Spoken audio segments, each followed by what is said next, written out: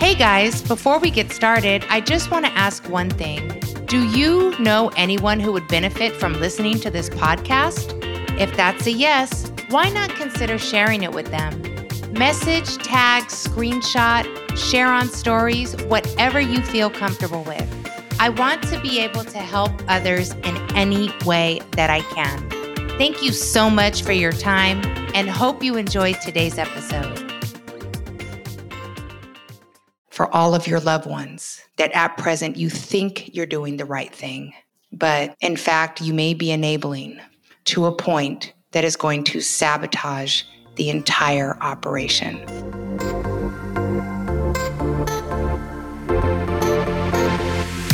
You're now tuned into Tender Love and Cash, the place where ambitious men and women turn to for business strategies that not only skyrocket their profits, but also position them to serve the masses and make money doing what they love.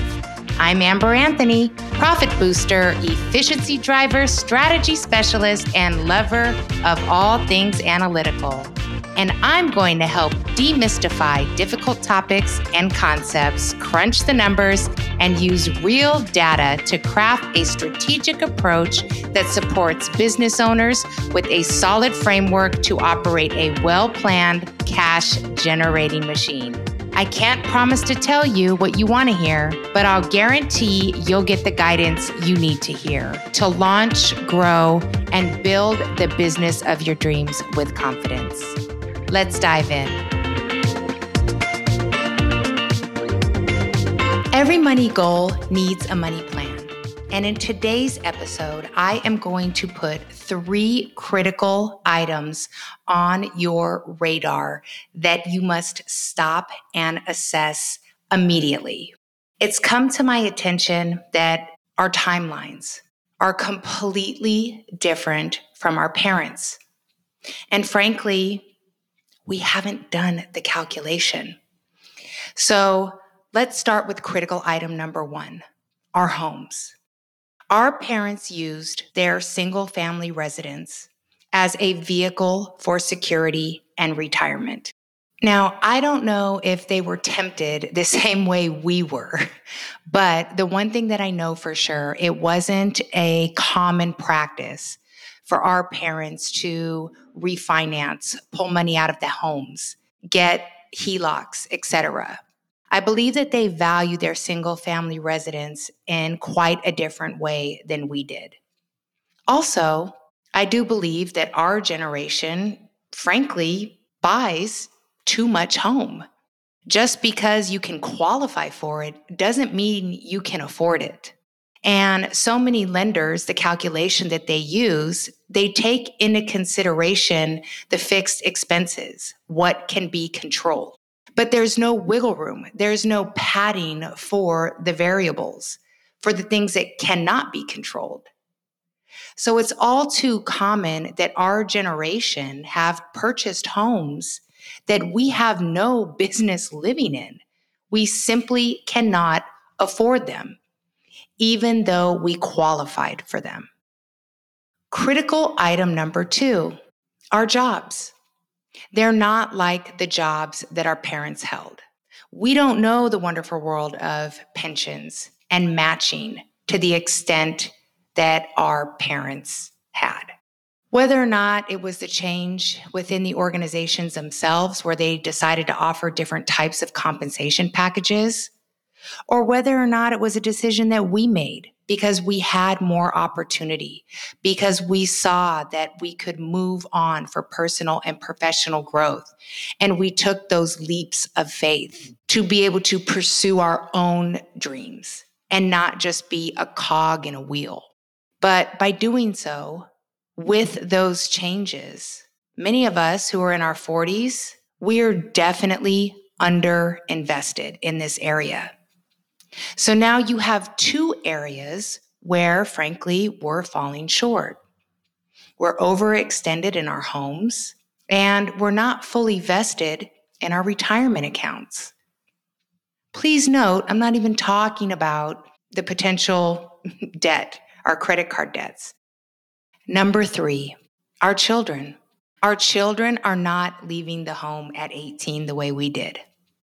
And we're continuing to subsidize their living.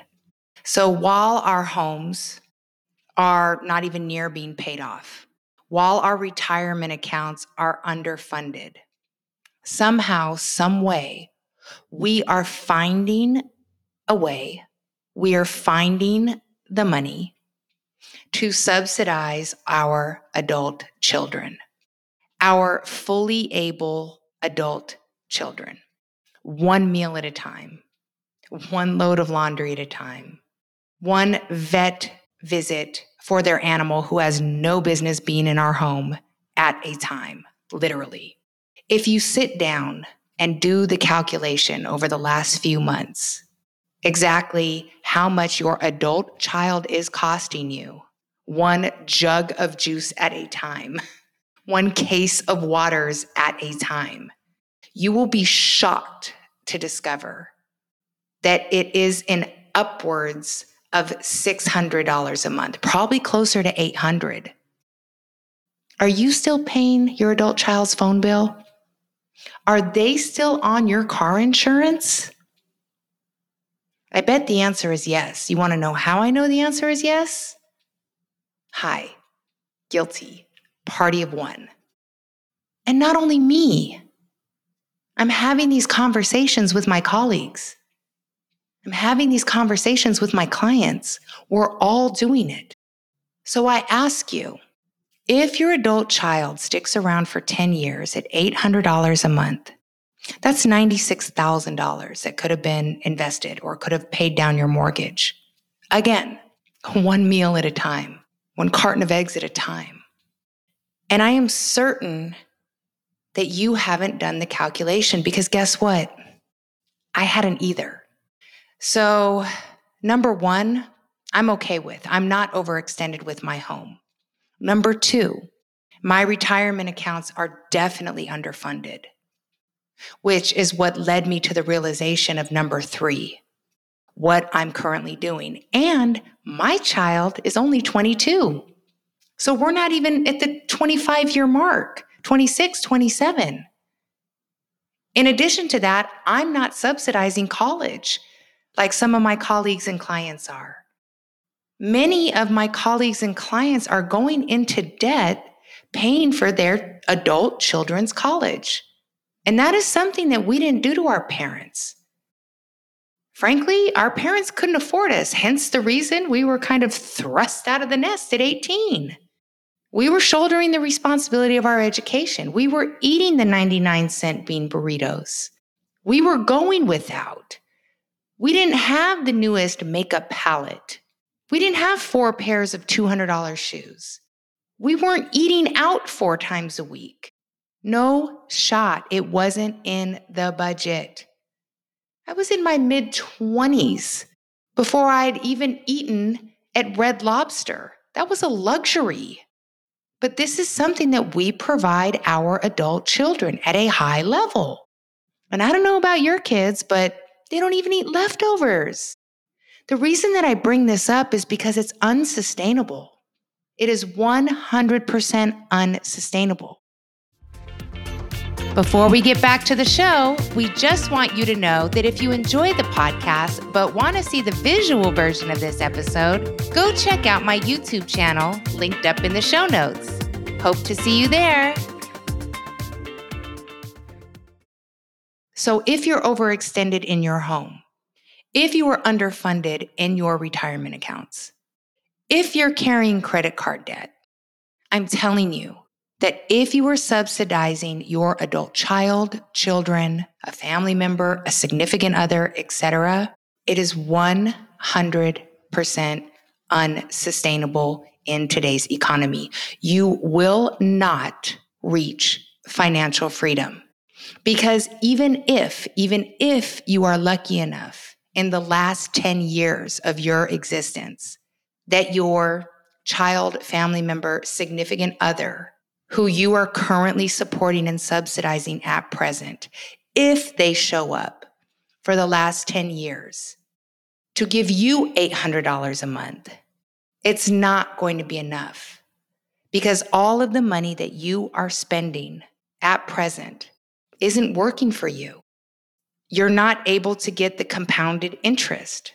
So yeah, it might be $96,000 out of pocket, but what about all the missed opportunity? Especially if your mortgage is at 4, 5, or 6% that you could be paying down. You could be adding that to principal or your credit card debt, or again, funding your retirement accounts. But you are strategically sabotaging your future. And I have a sneaky suspicion that you don't even see it because it's just what you do. It's just how you show up. It's just how you show up for your loved ones. But at what cost?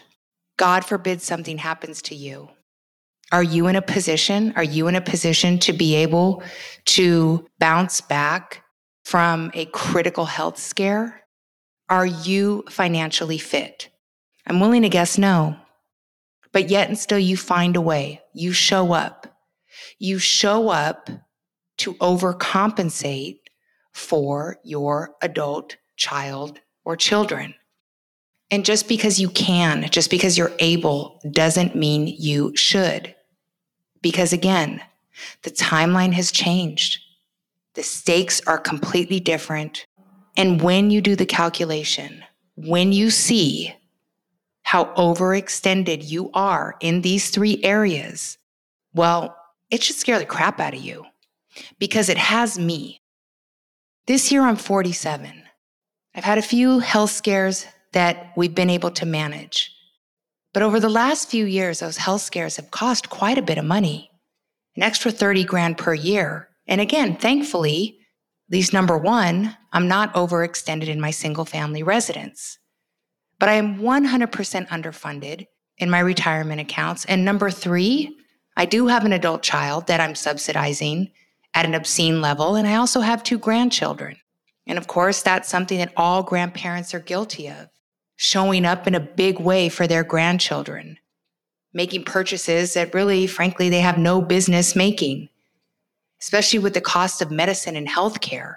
And these are all things that need to be on your radar because nobody's coming for you. And not just that, it's becoming more common that marriages are unraveling. I'm watching people in their mid-40s having to undo everything that they've built over the last 20 years to start over in an unstable economy where everything costs double, triple. How is it even possible? It's not. It's mathematically impossible, which is why this episode is so important. Because when I sat down recently to do the math, to take the emotion out of it, at this point, it doesn't even matter what we think is right or wrong, what our children think we should be doing. It's literally about what is possible, what is sustainable. And as a business owner, as a COO, as a CFO, as a CEO, not only of my life, but of my businesses, I know 100% I would not operate my business the way I'm operating my life at present. Because one slip on a banana peel, done. And so many of us don't have a safety net to fall back on. And that scares me to death. Because not only are our children sticking around for an extra 10 years, not only are we subsidizing them, but we're making them incredibly comfortable. So what real life experience are they going to encounter in these important years of growth and development that's going to teach them to operate differently? So in our last 10 years, thinking that they'll be able to show up and show out for us, it's highly improbable for a number of reasons. So that's why it's incredibly important that you sit down and you have this very difficult conversation first with yourself. Step 1, get the numbers. Step 2, take the emotion out of it. Step 3, put your CEO hat on. You are the CEO of your life, and it is time to run your household lean and mean. It's time for you to hold everybody in your household, including yourself, accountable for decisions. It's important for you to protect your household. And the only way you're going to be able to do that is make the hard decisions on behalf of everyone else. You're going to have to step up and be the leader, run the numbers, do the analyses, put together a plan for sustainability.